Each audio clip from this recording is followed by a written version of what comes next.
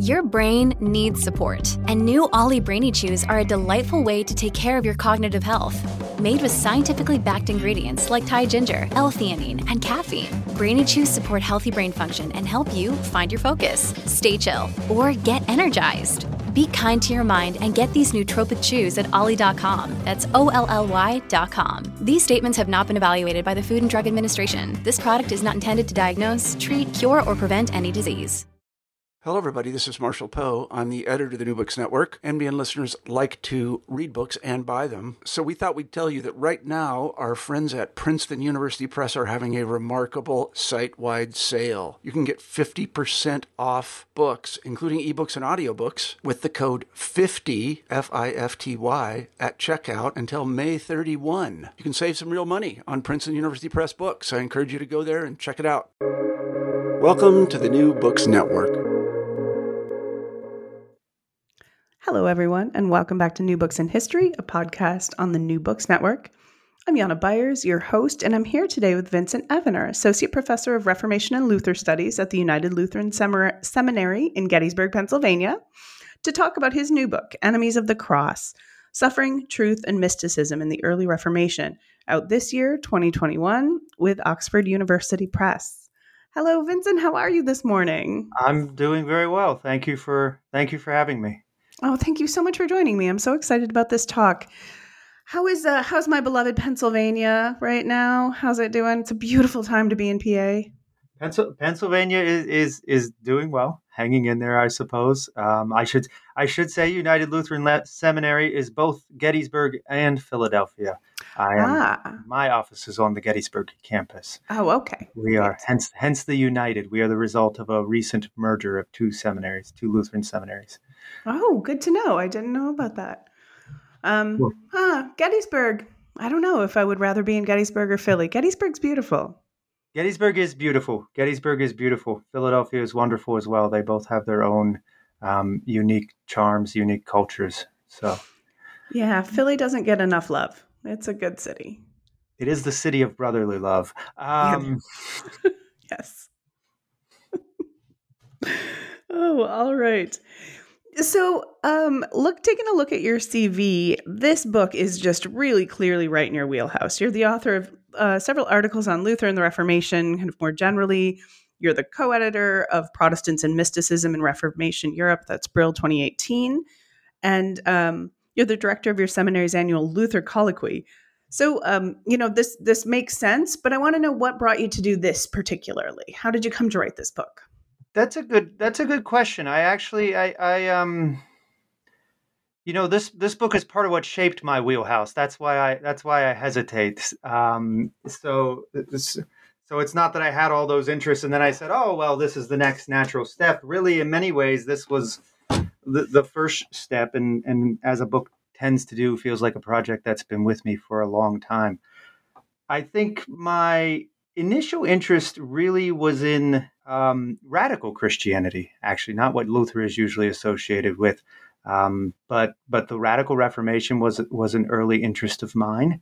And more broadly, the idea of a Christianity that really repudiates the status quo, that represents a really different way of thinking and living. I was very interested in Christian pacifism, although at the end of the day, these authors don't qualify as pacifist. So how do you get a vision for an entirely different way of worshiping God and living among your neighbors? Where does that vision come from? And really, how do you sustain it? And that's where suffering comes into the picture, because it's very clear that if you are going to repudiate the ways of the world, I guess if you want to put it in those terms, that you're going to have to suffer for it. And so that's really where the interest in suffering comes from. Where do you get the discipline? Where do you get the strength to suffer? That was my initial interest in coming to this project. And originally the project was going to be about Thomas Müntzer and the Anabaptists. But my advisor, Dr. Susan Schreiner, insisted that I write on Luther and Karlstadt, and what I quickly discovered was really interesting. That as much as and this initial point won't surprise specialists, but as much as one of the things that Thomas Müntzer, he's a radical preacher, eventually joins up with the Peasants' Rebellion in 1525, which Luther rejects as an effort to overturn the God-given order of society. One of the things that Müntzer constantly said at Luther was, "Well, you're not willing to suffer. You're not willing to suffer. You won't bear the cross." And what I quickly realized is that Luther won't cede that point, which is kind of surprising, because he should say, and at one point he kind of does say, "Okay, Thomas, shut up about your suffering. Suffering doesn't save you. We're saved by faith, not works. So just enough. It's not about suffering." But he almost never says that. He almost never says that. He throws it right back and says, "You don't understand what true suffering is." And so that led me to that sort of started me down the road and thinking about, where do these arguments come from and how do they play out? And I'm really interested in this concept of suffering and why it's so important. This is, and in some ways I thought that would be my last question, but let's just get into that right now. Like, what's it? Why is suffering so important? I think, of course, there's a sort of answer to that question that's grounded in universal human experience. I guess one as a contextualist, I'm always hesitant about using the word universal. But of course, we suffer, we die, and I don't want to say that all of religion is an answer to the problem of death, but clearly, there's that's something that faith in the Christian tradition addresses. That said, I think there's more going on here. There's more going on here, and it goes back to a shared understanding of the human problem. A shared understanding of the human problem that, for Luther, Karlstadt, and Müntzer, these three reformers, they in the 16th century, their problem with the church is not that the church, is corrupt, or the papacy is claiming too much power. They'll say that. The church has become too worldly. The monks have become lazy. They'll say that. That's not really what it's about. They think the church is fundamentally deceived in the way that it understands God, salvation. The church is just fundamentally wrong. And why it's wrong goes back to what, in their view, is the human problem, and that's self-assertion. That we ourselves are unable to grasp truth, again, about God and salvation. There's their first question, and what Christian life should be like. We're unable to grasp truth because we get in the way. We get in the way, and we make the truth what we want it to be. Mm-hmm. And so that common understanding of self-assertion, right? And self-assertion is what needs to be destroyed here if anybody is going to get the truth. So the three figures I study, Luther, Karlstadt, and Müntzer, all agree on that. And okay. So, suffering the annihilate, like we're doing away, not just with like pleasure, but with self, like the people I study, I think have a different, they all have a different take on that. So you mentioned pleasure. That is very important to Thomas Müntzer. What I'm saying, in terms of the larger point, that we have these three reformers who become competitors, but they're actually drawing from the same mystical source. Sources, I should say, plural. Specifically, the mystical tradition that's shaped by Meister Eckhart, who dies at the beginning of the 14th century. And for Eckhartian mysticism, self is the problem. The self, insofar as it has a separate existence from God. The goal of mystical practice is to is to attain a consciousness of when you were a self only in God's mind, if that makes sense. So Yeah. the language of annihilation of self does come in there. That you're to recognize your own nothingness. You're created out of nothing by God, and return to that moment when you were an idea in God's mind. So you recognize your nothingness, and you return to the nothing that is God, right? And God here is nothing, right? No thing. God is completely other than creation. So that annihilation of self is in there. The reformers none of the three reformers really sort of run with that in its deepest meaning, I think. For Luther, it's really about annihilation of trust in yourself, right? Thinking that you yourself can earn salvation. Mm-hmm. For Andreas Karlstadt, he stays much closer to the mystical tradition. For him, it's about still really focused on your self-will, on what you want that's different than God. And for Munzer, pleasure is a big part of it. Pleasure is a big part of it. We desire temporal things, and therefore they possess us when we're supposed to be possessed by God. So. And so in letting go of pleasure, or in your idea that you can trust yourself, or kind of your self-will, by doing away with these, you return to this place where you're able to really know and experience God. Yeah. I think again, it has a bit of a different. It's a great question. It has a bit of a different character for each of the figures studied here.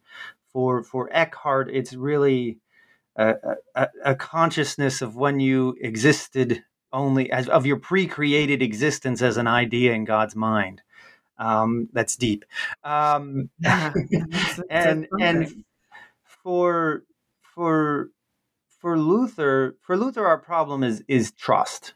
That's our problem. That's one of his big breaks with the medieval tradition, is that our relationship to God is not so much a matter of do we love God or do we love creatures. It's a matter of, do we trust God or do we trust ourselves? Because we have a lot of good reasons not to trust God. See, in his time it was the plague. In our time it's coronavirus, right? There's a lot of good reasons not to trust God. So how can you have trust? So for him, our tendency is to trust in the self, or to trust in created things. And only, faith is trust for him. Only faith is a gift, brings you into right relationship. So it really becomes self-trust becomes the problem. All right. So all of our listeners are going to be familiar with Luther. Everybody knows about Luther, right? Quite famous. And I'm guessing that most of our listeners are less familiar with Munzer and Karlstadt. And how did you tell us about these guys and how you came to know them? Is this work you did in graduate school? Yes. That's why I referenced my advisor earlier, insisting that I write on. Even if we don't talk about our advisors, they're always there. Well, it turned out to be, at this point, I am professor of Luther studies, and my initial goal was to have a footnote on Luther and talk about Munzer and Karlstadt, but don't tell anyone. In any case, no. Munzer and Karlstadt. These were, just to maybe sort of go to where square one might be. Luther, he challenges the church. And for him, what really gets him into trouble is it's not just about, as I said, the corruption and incompetence of the clergy or papal authority. Well, papal authority actually is a big issue that gets him in a lot of trouble. But he really just fundamentally has a different understanding of what the church is and how we're saved that wipes away so much of what medieval Christians were doing. And so he is this radical challenge. But he finds the support of a prince, and that allows that allows his version of Reformation to sort of take institutional shape and survive. There are others, including people who emerge from within Luther's own camp, who have different visions of what salvation is about, what the church is about, what Christian life is about.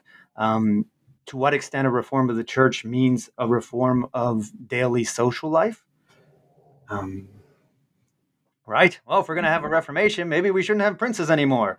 Off with their heads. Right. And so there's others who have different visions, and they don't attain really enduring support of political authorities with enough power to ensure that their vision comes through. And that applies to Andreas Karlstadt and Thomas Müntzer. Andreas Karlstadt is Luther's colleague on the university faculty at Wittenberg. For a time, he's seen as Luther's most public ally, most significant ally for a brief time. He and Luther together debate John Eck in 1519. And then there's this brief period where they're both firing off these short vernacular treatises to stir up support for the reform. So they're using the printing press, but they part ways. They part ways in part because Andreas Karlstadt, while Luther's stashed away at the Wartburg Castle to keep the emperor from or to keep him from being arrested, dragged away, and executed, he's in hiding, and Andreas Karlstadt gradually emerges as a leader of reforms in Wittenberg, reforms to the way the worship was conducted. He wants images removed from the church. There were some social reforms as well. The establishment of a common chest to care for those who were in need. And Luther repudiates those reforms as an effort, particularly the reforms to worship. The social reforms he sort of leaves alone. Close the brothels, abolish usury, fine. But Luther repudiates those reforms in early 1522 by saying that, you all think you're saved because you've drug the statue of Mary out in the street and chopped its arms off and burned it up. You all think you're saved by destroying images. Well, that's no different than the people who thought they were saved by adoring images, right? You're both looking to works.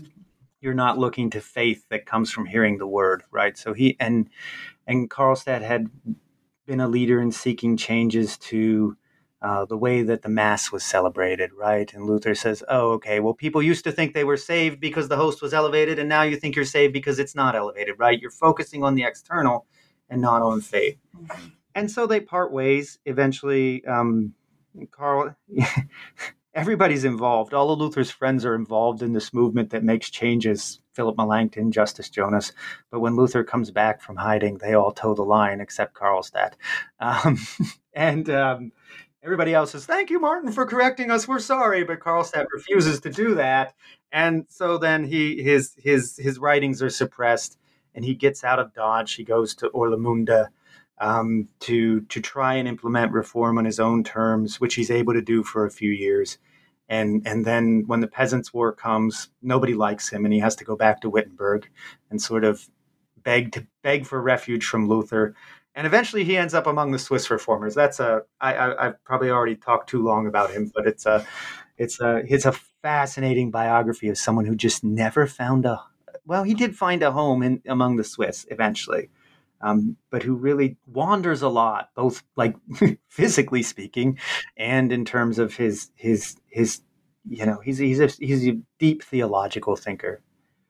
And then Thomas Müntzer, maybe I'll try to be a little briefer there. Thomas Müntzer was a fiery preacher, a young student who again, possibly was attracted to Wittenberg circles by the 95 Theses. Certainly is attracted by Luther's fame, but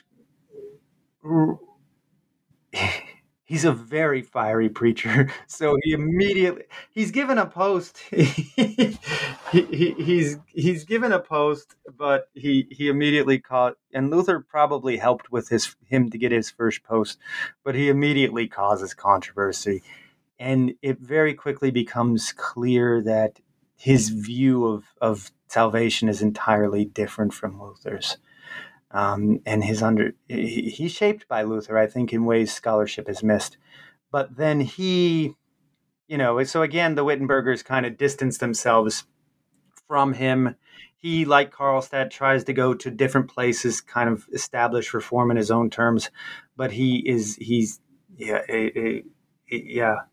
never is able to succeed long term. Eventually, he decides God is acting through the peasant rebels in 1524, 1525. He joins them, and he's killed with them. He tells an army at Frankenhausen, don't worry, an army of assembled peasants, don't worry, the prince's bullets won't harm you. And that proved to be wrong. And he escaped. The thousands were killed that day. He escapes, but he's quickly captured, executed, and then becomes this. Again, we can talk about it later. He becomes this interesting figure because he eventually is held up by Marxists and then by East German historiography as this hero of the people who theology was secondary. He was actually, early proletarian revolutionary.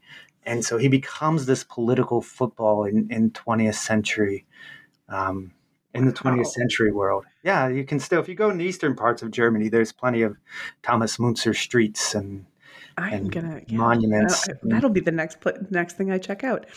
Fascinating. One of the things, listening to you talk about this, and one of the things when I was reading the book, and of course, this is no surprise to specialists, what I'm about to say, but I think to the general public, I think it's surprising how much that the early Reformation, how much that's contested. It's very easy to look at, modern, mainline Protestantism now and think that we have that it's clear and it's very the status quo is it's hard to imagine the status quo ever not existing, right?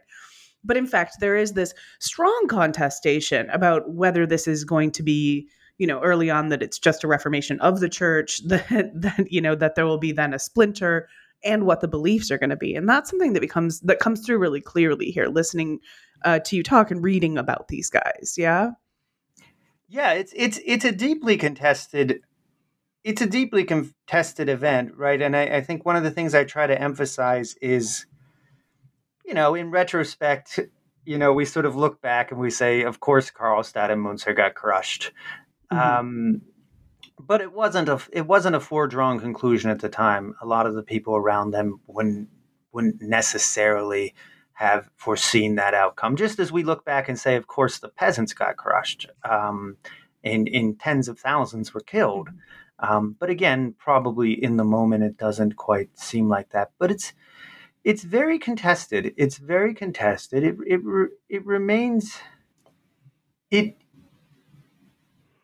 very much a political game, is I guess maybe what I'll say. It's very much a political game. In part, the forms of Reformation that succeed have alliances with political authorities, and they become sort of, I don't want to say international alliances, because the Holy Roman Empire is this sort of big, as present day Germany at the time doesn't exist. It's divided up into hundreds of different territories.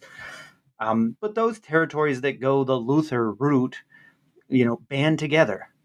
And those territories that go the Catholic route band together. And Swiss Reformed Christianity is very successful in obviously Swiss territories, right? Mm-hmm. So a lot ultimately depends on whether you can find a plausible alliance with political authority. Mm-hmm. Whereas, and those who don't remain, what is, there have been a lot of different attempts at appropriate terminology, but I think still probably the most common is radical reformers.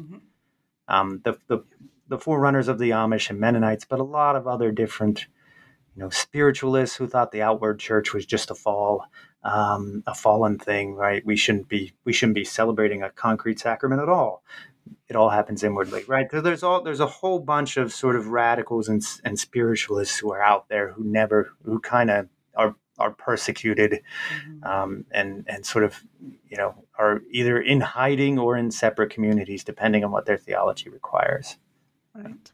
So I think that's very important to see that the spiritual discussion is not, I'm not going to say secondary to the political discourse, but the politics and like how the success goes. So like that's one point. How whether or not you're successful has a lot to do with how you work politically and whether you get protection. So I think that's really important. And then another thing that is another kind of theme of this book really is the reminder that the Reformation is not a new, completely, this whole new thing that has never happened before, right? That there are very few ideas that you're going to see in the late 15th and early 16th century that you aren't seeing before, right? That there's this long period of reform before it breaks apart. And so this is one of the places where, you talk a lot about Meister Eckhart, who I'm guessing also many of our listeners won't be familiar with, and this idea of mysticism and an internal transformation. So I'm wondering if you could talk to us a little bit about that connection.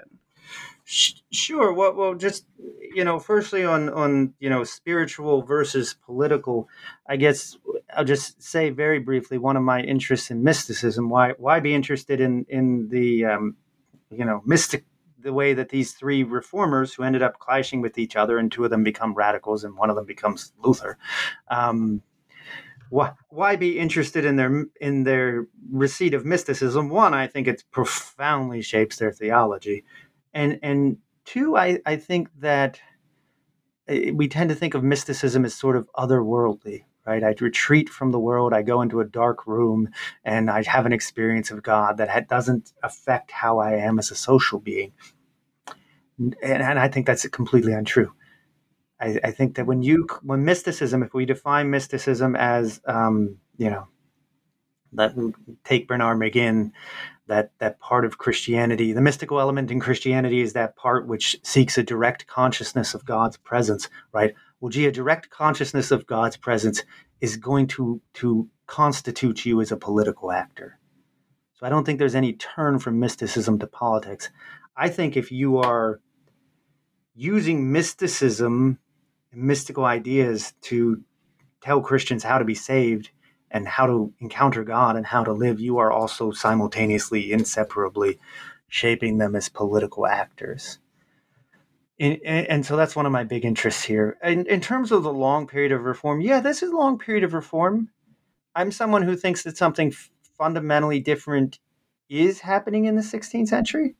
But there's long agitation for changes, particularly to deal with clerical corruption, people who hold 2-3 offices at one time and ignore all of those offices, clergy who aren't well trained. There's long running late medieval debates about papal authority, whether the Pope is really the head of the church or a council of bishops should be the head of the church. So their medieval Christianity is not static. Mm-hmm. do medievalist friends a favor here. Like, you should never think of medieval Christianity as static. It is not. And that's true with striving for reform. One of the things that's happening with mysticism specifically is, and Meister Eckhart's a really interesting figure because he's a scholastic theologian. He's doing theology in a university using scholastic methods of dialectic and disputation, and he's a mystic. He's at least a mystical theologian. I'm saying a mystic means I'm making some judgment about his personal experience, which I won't. Right? But those two things split. And by the time you get to the anonymous treatise that I talk about a lot in the book, the German Theology, which Luther reads and publishes it, he gives it the name German Theology. It's very anti-scholastic. And that's part of the reason why it's attractive to Luther, because he's going to say scholastic theology, it's mired in pride, and they've led us wrong because they've defined God according to their pride rather than letting God define God. Right? And so that mystical inheritance, which is already taken in a lot of streams of mysticism, a very anti-scholastic bent is attractive to him. So that's part of his interest in mysticism. And again, an area where in the late medieval church, there's a lot of motion for change, a lot of turmoil, controversy, different possibilities that this whole thing might go that makes the late medieval period so exciting. And I do think something happens new in the Reformation, which is that distinguishes it from late medieval quests for reform. What is that? I want to know. I began life as a medievalist, full disclosure. So tell me, what is this new wonderful, like what happens that's different and all new in the 16th century? It's not a happy thing, really. You suddenly think your neighbor is the devil. I think the level of the and it's not, I mean, sudden's a strong word, but the division, that the idea that we can no longer be reconciled to one another because your Christianity is false. It's fundamentally misled. You're not just wrong about, relics or indulgences. You fundamentally have an idolatrous demonic religion. And that's what Lutherans think of Reformed, and that's what they think of Catholic, and that's what everybody thinks of the Anabaptists. And and what that creates, what some of the work I'm doing now is moving more from this book that we're talking about. A lot of it is on controversial literature. I do some work on Luther's sermons, a little bit in here. A lot of it's on controversial literature, and but what you see if you move into devotional literature is now the laity need to be taught discernment. Not discernment in the sense of, in the medieval period, you're supposed to, here I speak globally, the medieval period. In many strands of medieval Christianity, you're supposed to pursue virtue and avoid vice. And you have to, and it's pretty clear what virtue is and what vice is. You may deceive yourself, right? Like, well, actually, what's virtuous is that I go to the bar every Friday night and spend all my family's money. You may deceive yourself about what, which action is virtuous, but you actually know what's virtuous and what's vice. But in the Reformation, there is a sense that the other side's teaching is seductive, that it's and rational. Luther always, rails against reason. What the other side is saying seems true. It seems like, Luther will say this, it seems like the doctrine of that the Spirit comes through the material elements of the sacraments. That seems stupid. Right? The other side seems right about this. The papacy seems right when they say that, of course, God gave us a historical institution to decide what's true and what's false and to mediate salvation, right? It seems true. And so that problem that suddenly you see the Christian as surrounded by false teachings that seem true, and you really need to equip them to understand that, their opponent is the devil. I think there's I think is a fundamental, historical periodization is a dangerous thing. There's lots of continuities, and so I don't deny those at all. But I think there's something, really fundamentally interesting, disruptive. Of course, it's also I said initially it's not necessarily a good thing. But as anyone who studies the history of Christianity knows, division over what truth is can also lead to spectacular and interesting creativity. And so all of that is happening. So, all right. Very good. So the idea that, this seductive, rational, and I love the idea and that is bad. That is not okay. Seductive and rational, we do not want. So you'd say you use controversial literature. Tell me about, expand a little bit on this and tell me about your sources. What are you consulting here? A number of different things, I guess, in terms of, by saying controversial sources, I'm using a lot of sources that were involved directly in theological argument, particularly when I get to the later part of the book, and Luther, Karlstadt, and Munzer, for a time, again, they're allies. Well, the uneasy allies, right? Mm-hmm. Thomas Munzer's on our side, but he causes a lot of trouble. Can we keep this guy under wraps? Kind of an ally, and so. But then they start writing against each other, and a big part of particularly the later part of the book, focuses on those writings against each other. Early on, so I'm reading those. I'm a lot of the kind of, I'm going backwards here. The central part of the book is focused on Flugschriften, particularly so works that Luther and Karlstadt and Munzer, although he wasn't very successful as a publicist, works that they wrote in order to stir up popular support for their view of salvation, their view of Christian life, their view of what reform had to happen. So I say controversial in the sense that they're intentionally putting forth a program for salvation and the church that's different from the Roman position. So a lot of printed pamphlets are the focus of this. Pamphlets, again, these are short books of they were cheap for those who aren't Reformation specialists. One of the big things that happens in the Reformation is printers, who to that point had produced massive tomes to sell to universities and to clergy, start producing these short, punchy vernacular treatises that are designed to be widely read, sold cheaply, and stir up popular support. That's a big part of what I'm reading in the central part of the book, and then at the end of the book, where Luther and Karlstadt turn it against each other. Those are my main sources. Some of my earlier chapters. My first chapter actually works on marginalia.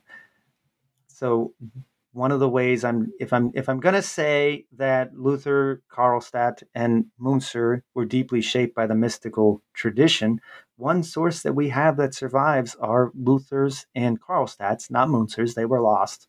We know they existed, but they were lost. We have their annotations to Johannes Tauler. Tauler was a preacher in Strasbourg who was a disciple of Meister Eckhart. We have their annotations to Tauler. And so I did some work looking at their annotations in the first chapter to see what themes they were interested in, and that's where I argue, that they have a common interest in human nothingness. Mm-hmm. Both were nothing as beings who are created from nothing, and they have a common interest in human nothingness. We're nothingness as sinners. So there's what Tauler calls a twofold nothingness. Mm-hmm. They have the common interest in us in the idea that we are reduced to nothingness, meaning that through suffering we come to recognize this twofold nothingness as creatures and sinners, and particularly the Eckhartian idea of union, where the person united to God becomes an instrument of God. They have that interest. So in the first chapter they have that shared interest. I'm using their marginalia to Tauler. And I'm also using the German theology, which was actually Luther's first publication was not something he himself wrote. In 1516, he received a manuscript of an anonymous mystical treatise that came out of this Eckhartian stream, although it has a unique place in it, and he published it in 1516. And then he published it again in 1518 to give it the title German, and gave it the title A German Theology. Meaning not the stupid Roman scholastic theology, but look, there's been good theology done in the German vernacular tongue, and it's this very successful treatise, printed 20 times over just a couple of years. And eventually Luther realizes that, contrary to maybe what he initially concluded, it isn't saying what he's saying, and it sort of becomes. And Stephen Osmond showed this many years ago in his wonderful book Mysticism and Dissent. That it becomes this real. It's a fascinating treatise because mainstream. I'll use that term, fraught. Mainstream Lutherans continue to read it down through the ages, but it also becomes this this pamphlet that's at the heart of a lot of radical dissent, particularly in the early Reformation. So. That's fascinating. Yeah. I love that. That's something you do here that's really cool is the use of these kind of these sources that really contrast and complement one another, right? So you have the theologians kind of talking to themselves, talking to the past, talking to whomever, and then you have this literature that's really meant to be persuasive, like rhetorically solid, very exciting, but still very technical, as opposed to what you get in sermons sometimes, which is like fun, and like, So you have you can see different voices emerge from the same theologian, which seems like it must have been fun work. Yeah, it is. It is very fun work, and I think that's well put. I think there are you get different voices from the same. You do get different voices from the same theologian. I mean, one of the geniuses of Luther, Karlstadt tries to do it, but I'm not sure he's as good at it. And I hate to say that because I think Karlstadt is often unduly disregarded as someone who just didn't understand Luther, and that's not at all true. He's a brilliant thinker, but one of the things that Luther does really well is he's trained in scholastic debate. He knows how to do it. He produces the Heidelberg Disputation, the 95 Theses. These are carefully constructed documents for theological argument, but he can also then, his genius, one of the things that makes him successful in addition to political support is that he can then translate it into a powerful vernacular treatise. 20 paragraphs, often numbers, first, second, third, right? And it's powerful, it's short, it explains things well. Of course, he's got, he can throw out some great insults and have some entertaining passages.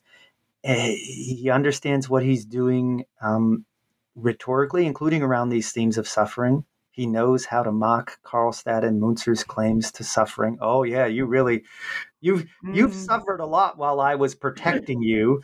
No one, they whine about their suffering, but no one's laid a finger on them yet. So he's very good rhetorically at attacking, and that's part of his genius. So if you think about, well, what makes a reform successful? Well, Luther has political support. He has a printing press. He has Lucas Cranach as an ally, as a printer. That's been covered well in recent scholarship.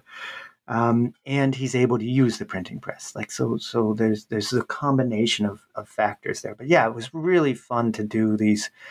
I don't know that I'd ever do Marginalia again. That was not fun. Karlstadt's, handwritten Marginalia in faded ink, and sloppy writing, some of it Latin, some of it German, and God bless Dr. Hans-Peter Hasselhoff, who in Dresden, who sat with me and and sort of tried to help me along. But that is painstaking work, the handwritten Marginalia. Yeah, I'm trying to imagine just how little it must be and cramped and. Oh, Luther's the worst. Yeah. Luther's the worst. He writes. Young Luther wrote in just the tiniest letters, and I went. I went to names escaping me. I went to look at his Tauler volume, and the librarians wouldn't let me look at it because I was just a young scholar. They didn't know who I was, so they gave me the microfilm, like the negatives. So Luther's, everything was black and you could see Luther's writings in white. It's super tiny. But fortunately, because it's Luther and not Karlstadt, experts have already transcribed it, and so that wasn't as big a deal. But yeah. Yeah, what a nightmare! Like, as if it's the rating's bad enough, and then the microfilm that's kind of vaguely shaking all the time. Oh, that's that was a horrible invention. It's so cool, though, right? That you have this relationship with these guys. You're like, let me tell you about their handwriting. Yeah. It's really fun. It was a really fun project to work on. Right on. So, what are you working on now? What's next? I am working right now on basically devotion to the Passion. It grows out of this project where I ended this project in a way is where this led me was a deep interest in how people were taught to do discernment and discipline. So discipline has been a huge theme in studies of the Reformation or the early modern era in recent decades. It's an era where a lot of scholars have perceived a rise in discipline. Medievalists might object to that, but a lot of early modern scholars have perceived this sort of rise in concern from church and state to discipline the laity, to make sure they keep in line, to make sure they learn their catechism. And what I've become really interested in, because I think it may be at least as historical significant, I'll put it in those modest terms, is how people were taught to discipline themselves, and how that exercise of disciplining themselves religiously occurs within this overarching concern for discernment. Everybody needs to understand that if we're going to live in this world of true and false religion, if you're going to live in the Holy Roman Empire in a Lutheran territory, and 5 miles away there's a Calvinist territory, scary. And right, God might rain down lightning on them anytime, but if God doesn't rain down the lightning, you may have to learn how to distinguish what is true from what is false, because there are false teachers around. So I'm interested in how, again, I'm focusing on Passion literature at this time, but broadly on devotional literature, how that was used to teach people to engage in discernment and to engage in practices of self-discipline. So, how you respond to suffering is a matter of discipline. It's a matter of discipline. And different cultures have different expectations, and there are different expectations around gender as well, down through history in terms of how someone should respond to suffering. So there's a lot of interesting work happening there, and I'm interested. There's a lot of interesting scholarship that's been done on these themes. And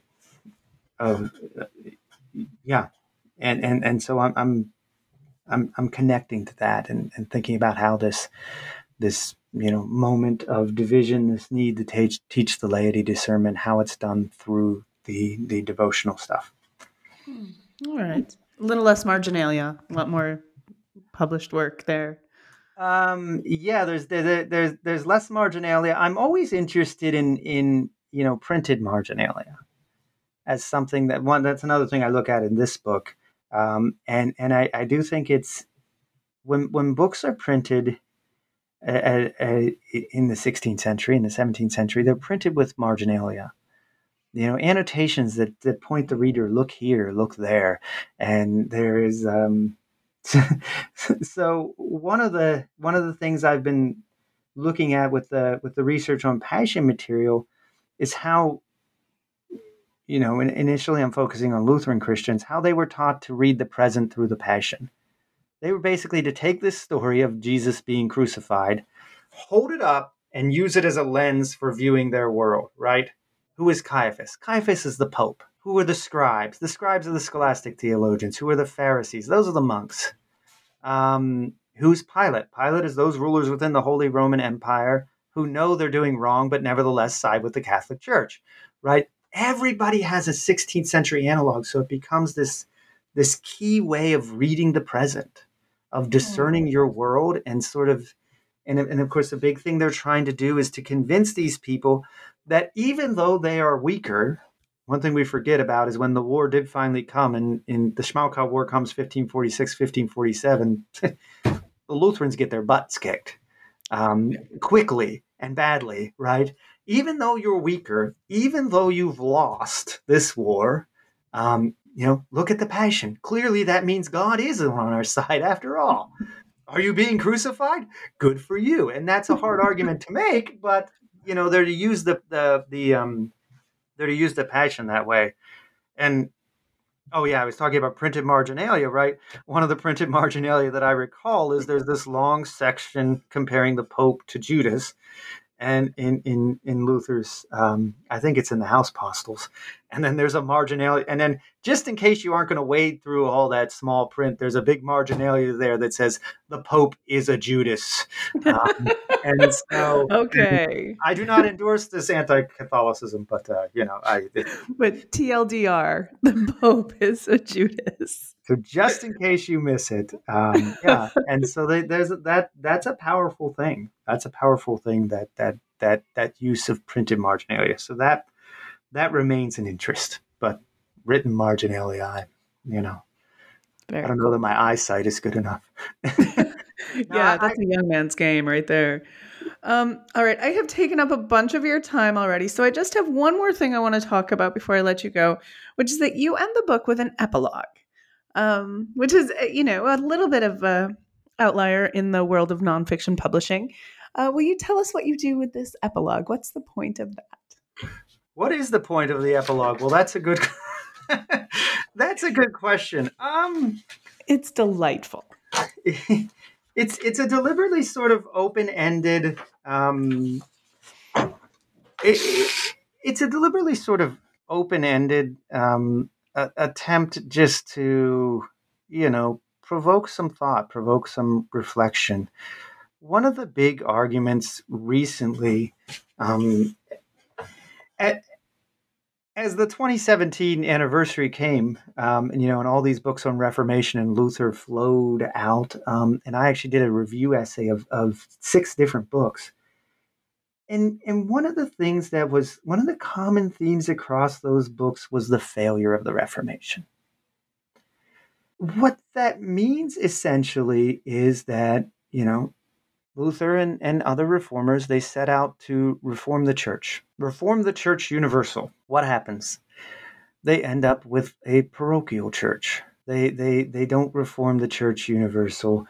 They end up with they end up dividing Christianity and forming, churches that are confined to distinct territories, distinct parts of Europe. They end up instead of a universal reform, they end up with a parochial church, and certainly that's true. Certainly that's true, and there are a lot of people who now see that as a root of secularization. Now that's a really complicated term to introduce at the end of the interview, but it's a big term. But the idea is that because there's these competing views of religion, what you eventually get is 17th century moving forward.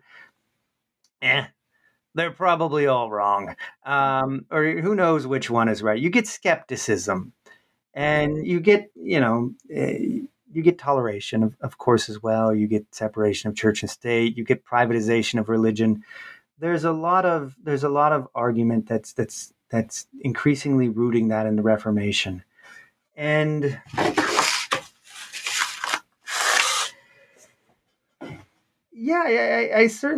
I kind of wonder about gaps in that story and want to encourage, I don't have a definitive alternative history to leave you with here, but want to encourage some broader reflection. For one, clearly the recent scholarly focus on, secularization or religious violence and tolerance, isn't that's shaped by our own context. We're asking questions that are politically relevant for us, which of course scholars do. But in a different context, you might ask a different question. Where is the Lutheran tradition flourishing, for instance? In Africa, not in North America. Does the story of Luther ushering in secularization make sense there? Probably not. But the big thing I leave us with in the epilogue is, well, how would you define success or failure here? That requires thinking about what the reformers themselves wanted to achieve in the first place. And they had very realistic expectations about people, very profound fears of deception. That's again what the suffering thing was all about. Why do you need to suffer? Because otherwise you can't receive truth if you're going to define it according to what you think is good, what you want. You need to suffer to get yourself out of the way so that you can receive truth from God and then live by it. I don't think that. I don't think that. I think what they wanted is a complicated question. And I think that so much of what they wanted to accomplish in terms of teaching people, say, discernment and discipline, happens through devotional literature and sermons. And I think we've scarcely begun to do the work to understand the influence of that stuff. So I just think there's a lot more territory to cover before we think in terms of success or failure, to the extent that those things are, of course, helpful categories at all. Of course, few historical events turn out just as well as the actors intended. So again, it's just an attempt to encourage some reflection and encourage some further scholarship. A reconsideration. And what it also does, I feel, is remind us how something so deeply historical, we're talking hundreds of years, like how important it remains, how relevant it remains, and how we can study this for our own answers. That it is in fact legitimate to think about the Reformation as a personal event, right? Or as something that it can affect us, that remains a part of our understanding of being a person in the world and our interaction with the divine. And so it's a really nice, it's just very nice to be reminded how very important what this work is, like how important the past is still, and that it's with us as good as an historian. Thank you. Yeah, I appreciate that. It of course shapes us both in the sense of shaping the world in which we live, and the study of it shapes us. Because we take ourselves and the things that we care about, and then you have this chance to encounter people who didn't necessarily care about the same things in the same way. And I think it really opens us up to understanding who we are. At least I hope the best history. Well, I know the best history opens us up to understanding who we are. Wonderful. Well, thank you so very much for joining me this beautiful late November day. I guess it's your morning, my evening. And so I wish you a very, very good day. And we'll talk for the next book. Thank you. Thank you for having me, and have a good evening.